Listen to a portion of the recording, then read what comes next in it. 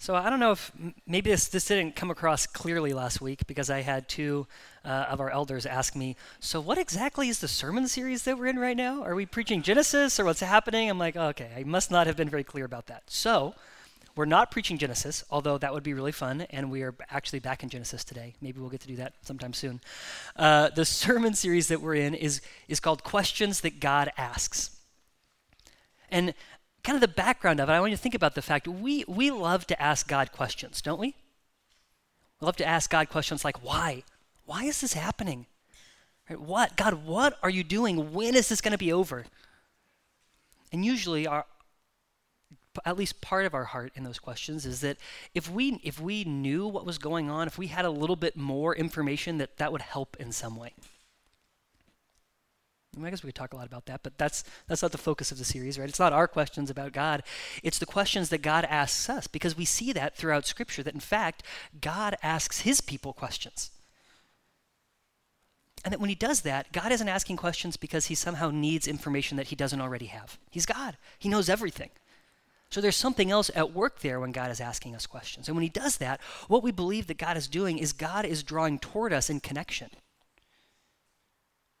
That when God asks us questions, it's because he desires to connect with us. And it's one of the ways he condescends to us. One of the ways he comes to us is by asking us questions. And what those questions do, they don't just connect us with God, but they also expose us. That God is asking something that he already knows because he wants us to see it for ourselves. And those things aren't mutually exclusive. They're not set against each other. It's both of those things. That in exposing us, God draws near to us to connect with us, to connect us to him. And so the passage that we're in today in Genesis 16, we see again a question that God asks this woman Hagar. So I'm going to ask Alicia Harrison to come up, and Alicia is going to read our passage for us. We kind of expanded it a little bit just because I want you to hear some of the story of what's happening around these questions. And as she reads, I want you to listen for the questions, okay?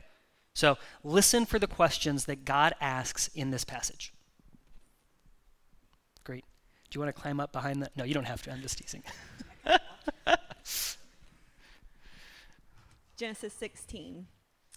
Now, Sarai, Abram's wife, had borne him no children, but she had an Egyptian maidservant named Hagar. So she said to Abram, "The Lord has kept me from having children. Go, sleep with my maidservant.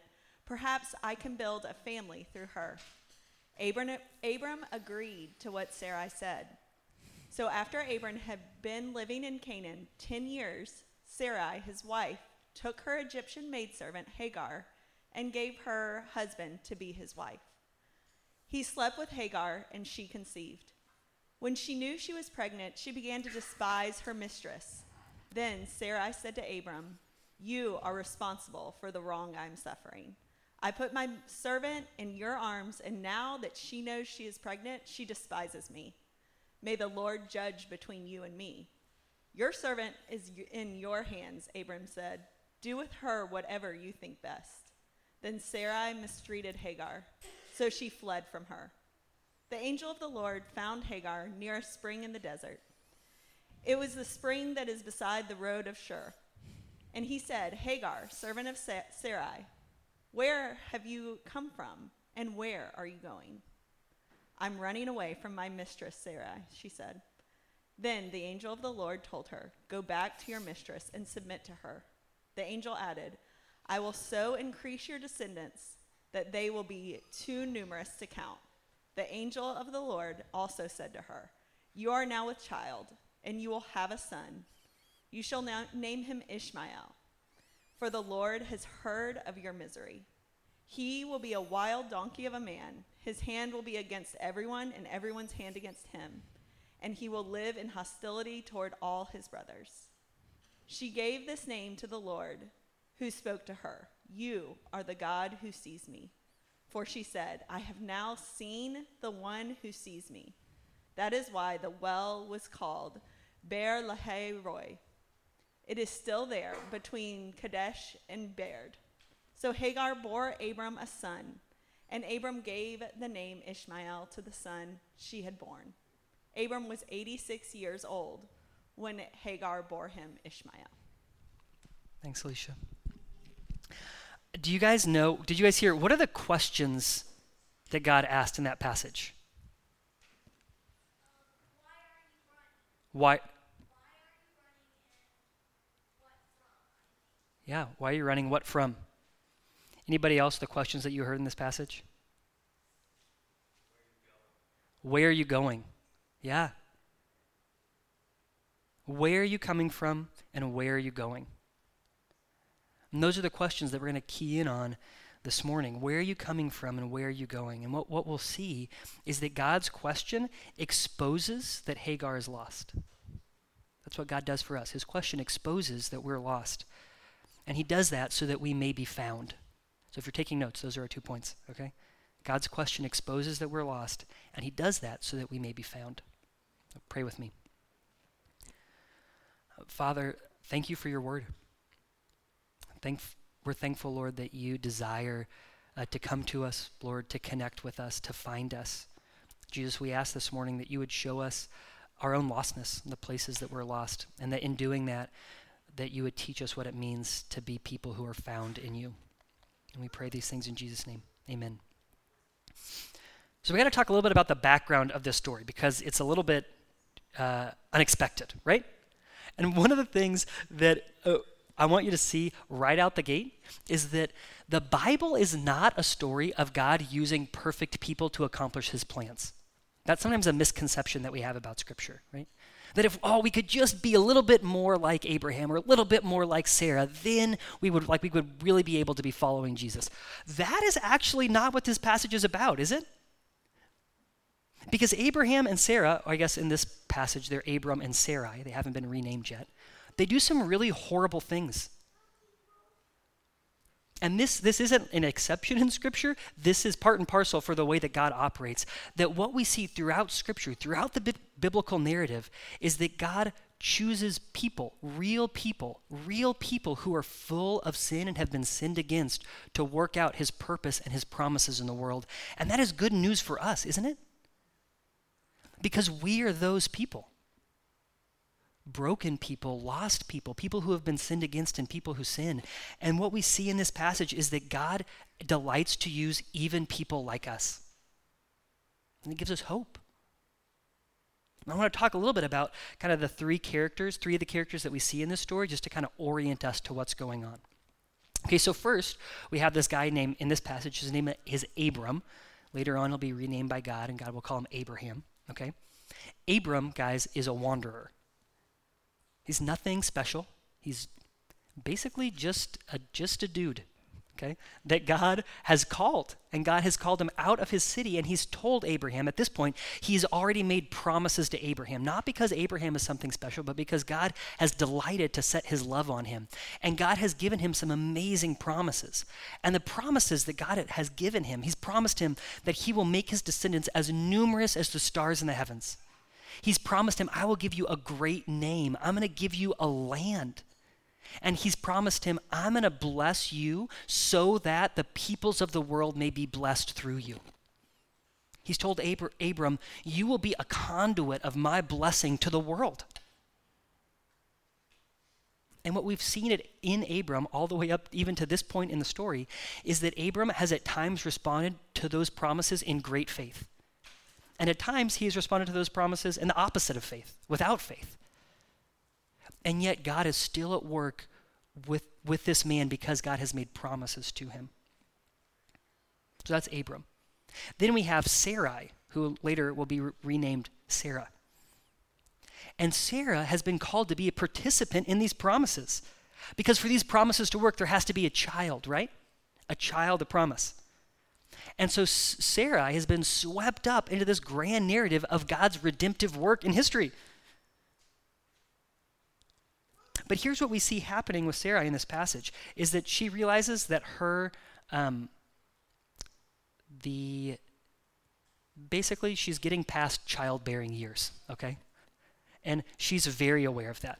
That in fact, when God gave this promise, she was already past the point where she expected to be able to have kids. But God made the promise, so she's kind of hanging with it, right? But a lot of time goes by, 10 years. And Sarah starts to feel this pressure to actually make God's promises happen for him. And what she's decided to do is to act outside of God's promises to do something to bring those promises to pass in her own strength. And so what she does is she kind of adopts this very common cultural practice of the time. And let's just be very clear, okay? What Sarah does is not endorsed by Scripture. This is a very important principle. Often, Scripture tells us something that happened, not because it is endorsing that thing, but just because it tells us that this thing happened, okay? So Scripture is often, this is a time where Scripture is descriptive, not prescriptive. It tells us what happened. It doesn't tell us what to do in this situation.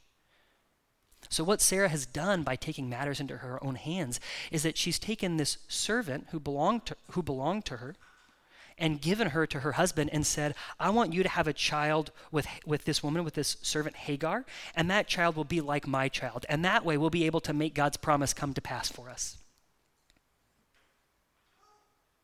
And Abram agrees to this. We've got Abraham and Sarah kind of working out their own plot and plan and their own strength and their own power to bring the promises of God to pass. And what that results in is abuse for this woman Hagar. Hagar's name actually means the immigrant.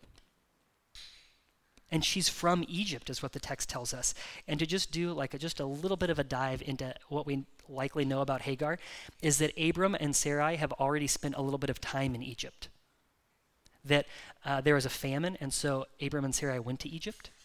And this was a time where Abraham did not exercise very much faith, because what he did is he lied to Pharaoh, and he said, I know that my wife is really beautiful, so instead I'll just call her my sister, because otherwise they might kill her and take my wife. Yikes.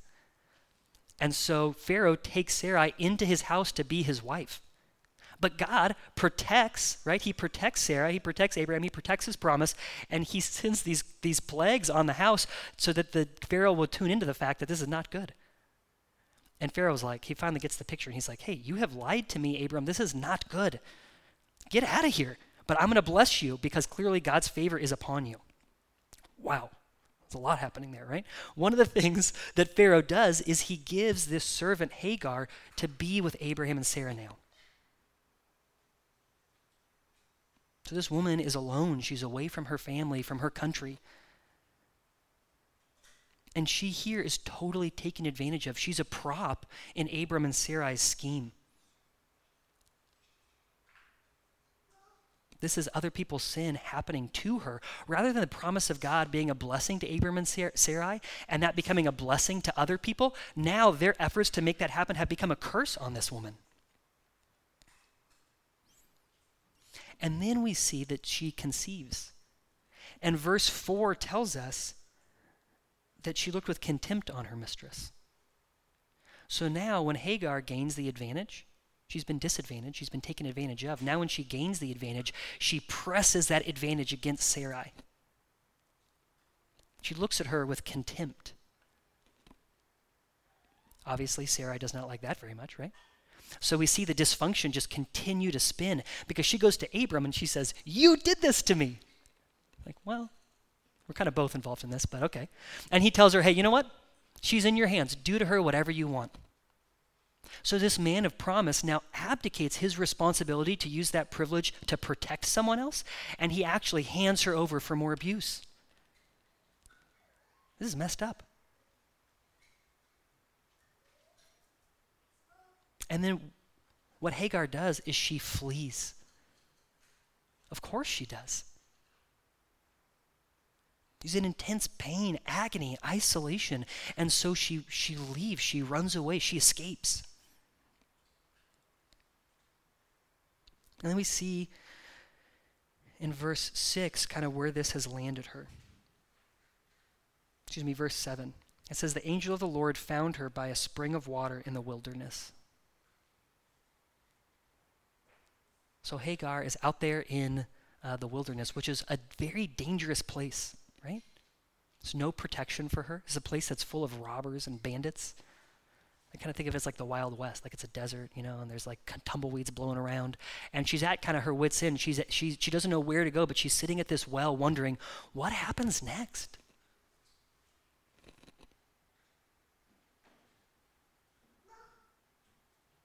She's in a very desperate place. You got to wonder, like, what did Hagar pray in that situation? I don't know. What do you pray in that situation? What have you prayed in those situations where you have been very desperate?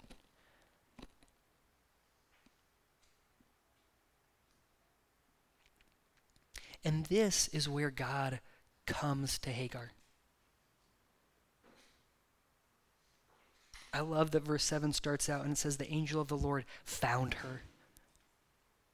That God came and he found her right where she was. In the place of her desperation. And he asks her these two questions. Where have you come from and where are you going? Where have you come from and where are you going? And what God is doing with those questions is he's exposing that Hagar is lost. So let's just talk about this first question. Where have you come from? If you're a Hagar, imagine what I'm thinking in that situation. Where have I come from? I've come from this place that is full of abuse. I've come from a place that's full of isolation. I've come from a place that is full of so much pain. That's what she says. That's how she answers. I'm fleeing. I'm fleeing from my mistress Sarai. I'm running away.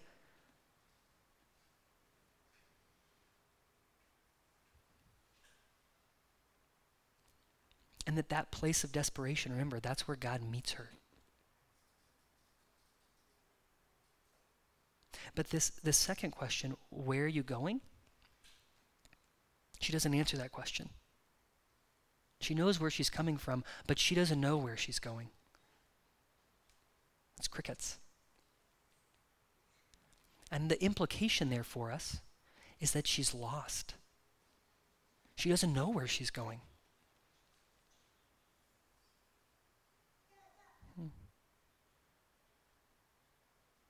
Anywhere but there. But anywhere but there isn't a place, and it's not a destination. I just kind of picture Hagar, it's like she's stuck at a truck stop, right? That's kind of what the well was in the ancient world. It's the place that you would stop and get refueled as you continued on your journey. But that's the place that Hagar is stuck, at the truck stop. With no idea what comes next, she's lost. So yes, God comes to her in her place of pain, in her place of desperation. And when he does that, he exposes her to the fact, he helps her own the fact that she's lost. That's what he's pointing out to her. I think the question for us, for you, is where are you coming from? Where are you experiencing pain or desperation in your own life? Maybe like Hagar, you've been used or abused and then cast away.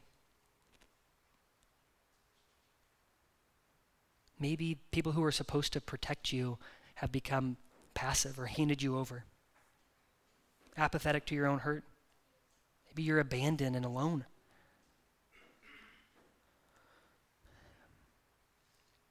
Maybe the pain and desperation in your life comes from what you know that you've done.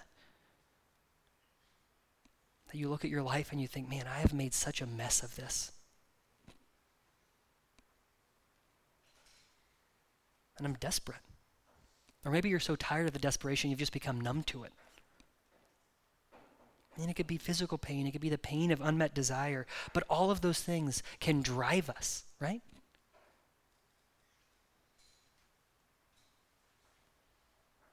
So where are you coming from? To get to this moment right now, to be here this morning, where are you coming from into this morning?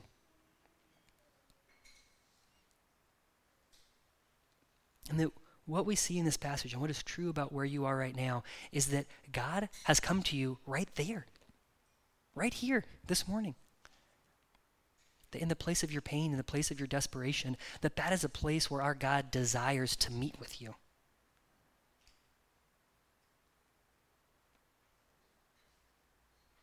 He doesn't find you once you've gotten out of that and fixed it for yourself. He comes to you right in the middle of it. What are you running from? What's chasing you? What's brought you to where you are this morning? Where are you? Where have you come from? And then I want us to hear this second question too. Where are you going? Because here's what happens in our lives, guys. When we become so focused on fleeing from what we're running from, it always makes us lost. And it doesn't always look like we're lost though, right? Like you may look like you're going somewhere, like you're going places. What does that mean, right? Even that kind of has the seeds of what we're talking about in it. That when we say, oh, look at that person, they're really going places. We don't know where they're going, but they look like they're going somewhere. Isn't that so often true about us? That what we desperately want is to look like we're going somewhere, even if we have no idea where that place is. Where are you going?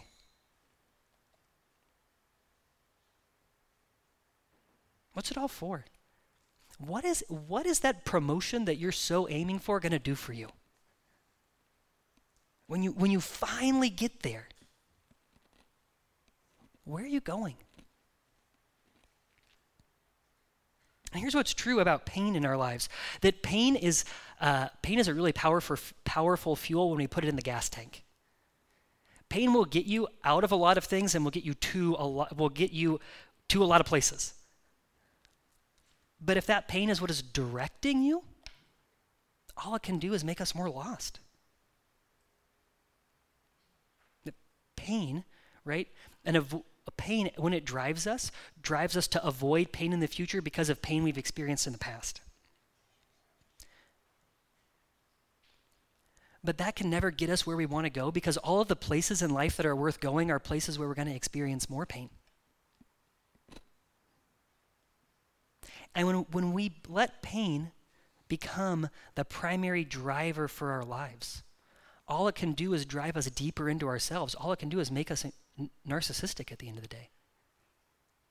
And again, that is not to not have compassion on those things. Jesus desires to meet us there, but he also desires to give us a new destination, to let something else be the fuel that's driving us.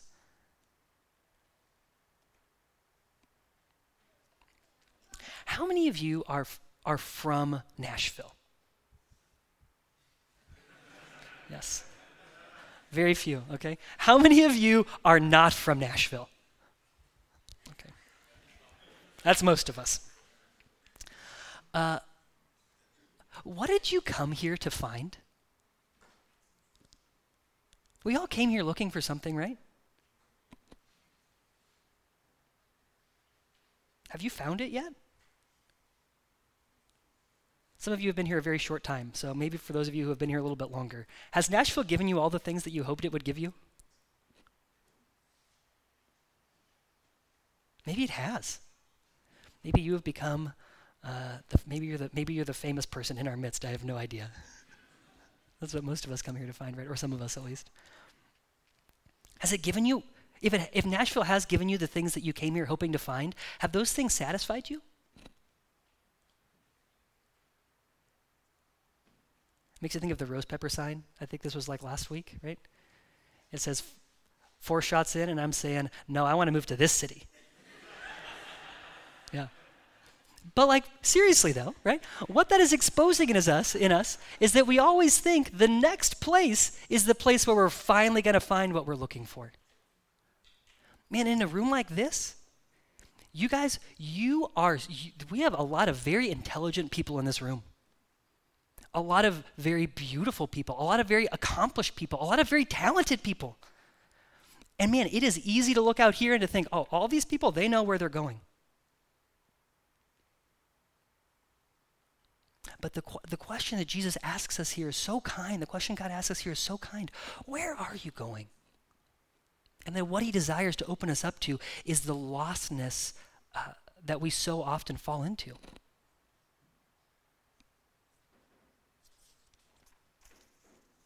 The lostness that's often driving us, that we're all, in so many ways, sitting at that truck stop. But God exposes our lostness not to leave us there, but because that's where he desires to come and to find us. I think about in Luke 15, it's this passage of all these parables that Jesus is telling. There's the parable of the lost sheep, the parable of the lost coin, the parable of the lost son, also known as the prodigal son, right? And Jesus is telling all these parables, and it says the context of it is that all of these sinners are drawing near to Jesus. They're hanging on his words. And all of these other people, Scripture calls them the Pharisees, these self-righteous people, are looking down their noses at them. And Jesus is telling all these parables because what he wants people to see is actually knowing that you're lost is a good thing. In fact, his mission is to come and seek and save those who are lost. So us seeing our lostness is a gift. And we're going to look in this passage, how does this become a gift for Hagar? Okay, so in verse 11, it says, the angel of the Lord said to her, behold, you are pregnant and you shall bear a son. You know, this is the first annunciation in Scripture. Can you think of any other people who had their birth annunciated like this? You can answer out loud if you can think of anyone. Who? John the Baptist, yes, that's right. Who else? Our Lord, Jesus Christ, right? Also happens in the Old Testament. It happens to Samson, fun fact. It also happens to Isaac, the child of promise. But Hagar is the first woman who has the birth of her son annunciated. Like the angel comes and gives a baby shower to her. They're celebrating. God's celebrating this birth of this child. This woman, a woman who is lost and desperate, who is at a well, who has been abused, and because of that has become contemptuous to the people around her, who has fled from that and has nowhere to go, has no idea where she's going. Right there in the desert, our Lord comes to her and says, you are having a baby and I want to celebrate that with you. That in her lostness, God meets her. And he meets her there and he makes promises to her. She has just left a family of promise. And for good reason. And she struck out on her own, and what God does is he comes to her and he makes promises to her. I will surely multiply your offspring so they cannot be numbered for multitude. And some of us are like, wow, there's a lot of kids. I don't know. Climate change, there's a lot going on here, right? For us, having a lot of kids doesn't always sound like a blessing. In this culture, this was like winning the lottery. This was such good news. This was an honor-shame culture, and the way you participated in honor was you had a house that was full of kids. You were building up your family, and God comes to Hagar and he says, I'm going to bless you with the greatest blessing that you can imagine, which is you're going to be the mother of all of these people. He blesses her. And in that, do you hear it? He's giving her a future and a hope. He's telling her, you're going to live. Because this promise can't come true if they die in the wilderness. There's a future for her, a hope. Because her son has a future, she has a future, because that's the way that culture operated.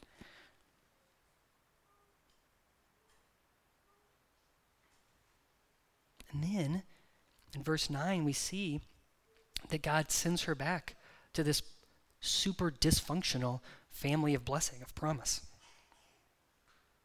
And as you read along the story, you see she's received back there. And Ishmael's honored by Abraham, celebrated by him. There's a lot more to that story. We're not going to preach all of that this morning.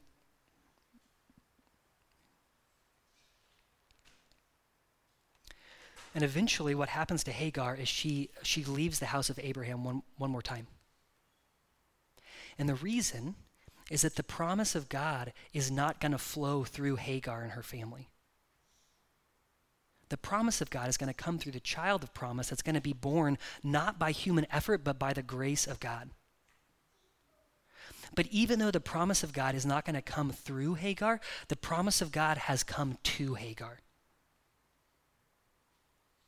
And that's true for us. Many of us, as far as I know, are not ethnic Jews. That we are not people in the line of God's promise. The promise has not come through us, but the promise has come to us, hasn't it? And the promise has come to us through the person and work of Jesus Christ. That he is through that line of Abraham. He is the blessing to bless the world. To come and to seek and save us who are lost. And Jesus, when he came, he was not lost. John 13:13 says that Jesus knew where he was coming from and where he was going. That on purpose he left heaven, his eternal glory, not to get away from pain, but to step into our pain. He was not running from something, he was running to something, to us and to the cross.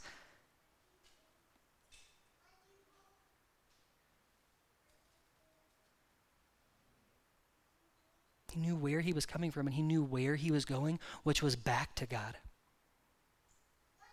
And that he did that because he was desiring to find us and to give us a home. To tell us that we are not lost, to bring him back into his Father's house. Jesus also says, hey, I have gone to prepare a place for you. That's what he says to the disciples. I've gone to prepare a place for you. I'm going to prepare a place for you. And if I'm going to prepare a place for you, will I not come and take you with me to be there?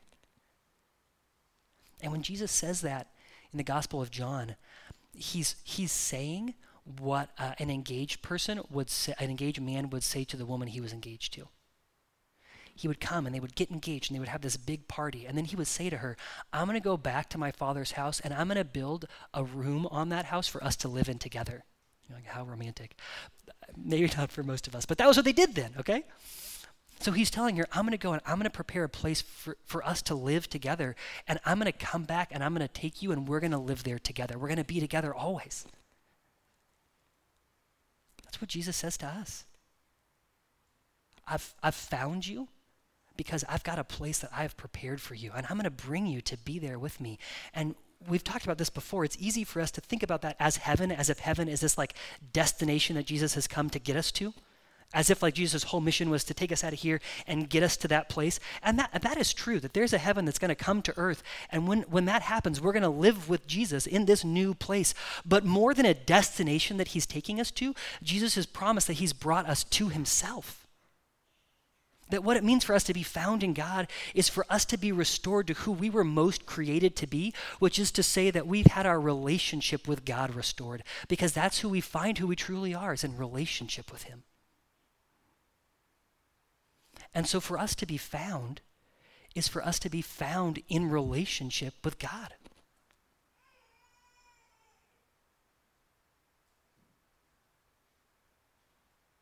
That's the blessing that we receive.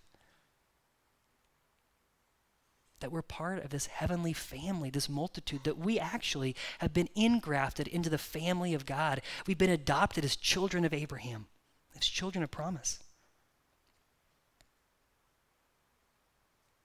And that when we're there, when we've been brought home into the presence of our Father, into relationship with him as we have, that we can find rest and peace. Augustine, we talked about him last week. You can tell I'm reading a book about him because I've got a lot of quotes from him on my mind, right? What Augustine says is, my soul was restless until I found my rest in you. And that's true for us. Where are we going? And when we're going anywhere but to God, what we find is restlessness in ourselves. And the invitation is that we would come and find ourselves in him who's found us, and that there we would find our rest.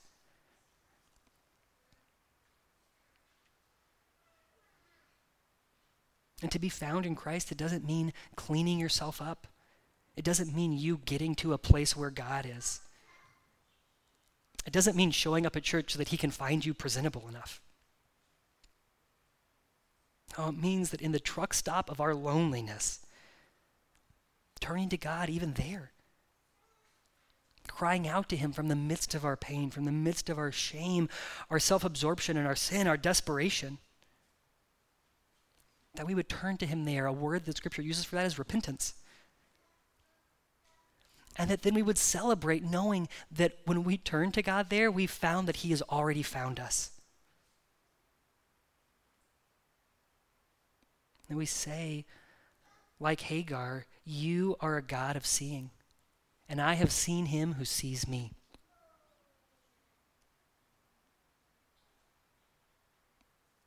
Some of you, many of us, right, have already had that moment of being found by God, of turning to him and saying, I need you in my desperation and pain. But it's possible for us, actually as Christians, right, to live in the lostness. Not that we would actually be able to separate ourselves from God, but that we would forget the fact that we've been found. That we would be desperately trying to find something we've already been given. That can be true in our Christian lives.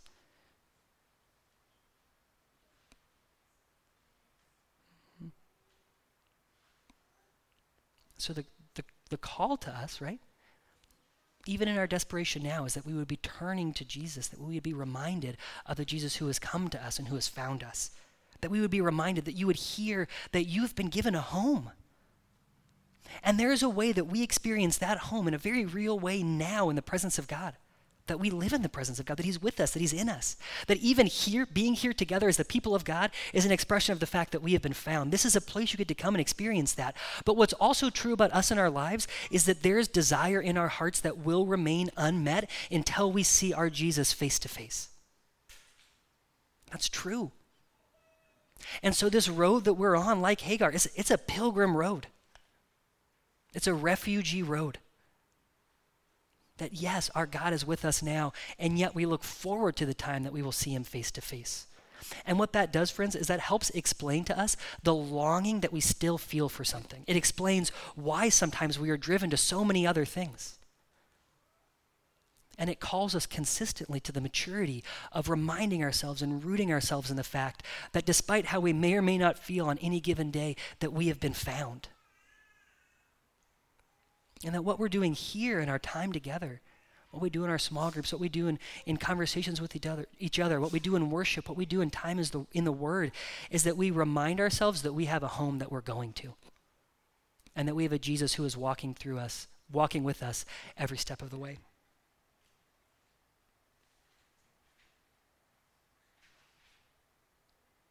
We're a people who have been given a future and a hope.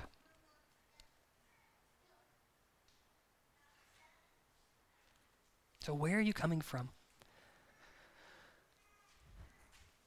Wherever you're coming from, Jesus is with you there. He wants to meet you there. Where are you going? Would you let that question roll around in you, even as we worship? And as Jesus exposes the places that maybe you're living in your lostness, would you let your mind and your heart be drawn to the Jesus who has found you? Let me pray for us. Father, we are so thankful for stories like this that remind us that you choose to use people and come to people and make promises to people, not because of their perfection or how good they are, Jesus, but because you delight in using and loving broken people. And we confess before you, Lord, our lostness, our loneliness and our pain, our desperation. And we come to you, Jesus, as children, crying out that you would meet us, that you would care for us, that you would see us. And we praise you for the fact that you have. Lord, as we tune into the reality of that in our worship, would you capture our hearts, our minds, Lord, our imaginations at what it means to be people who have been found in you. And we pray these things in Jesus' name. Amen.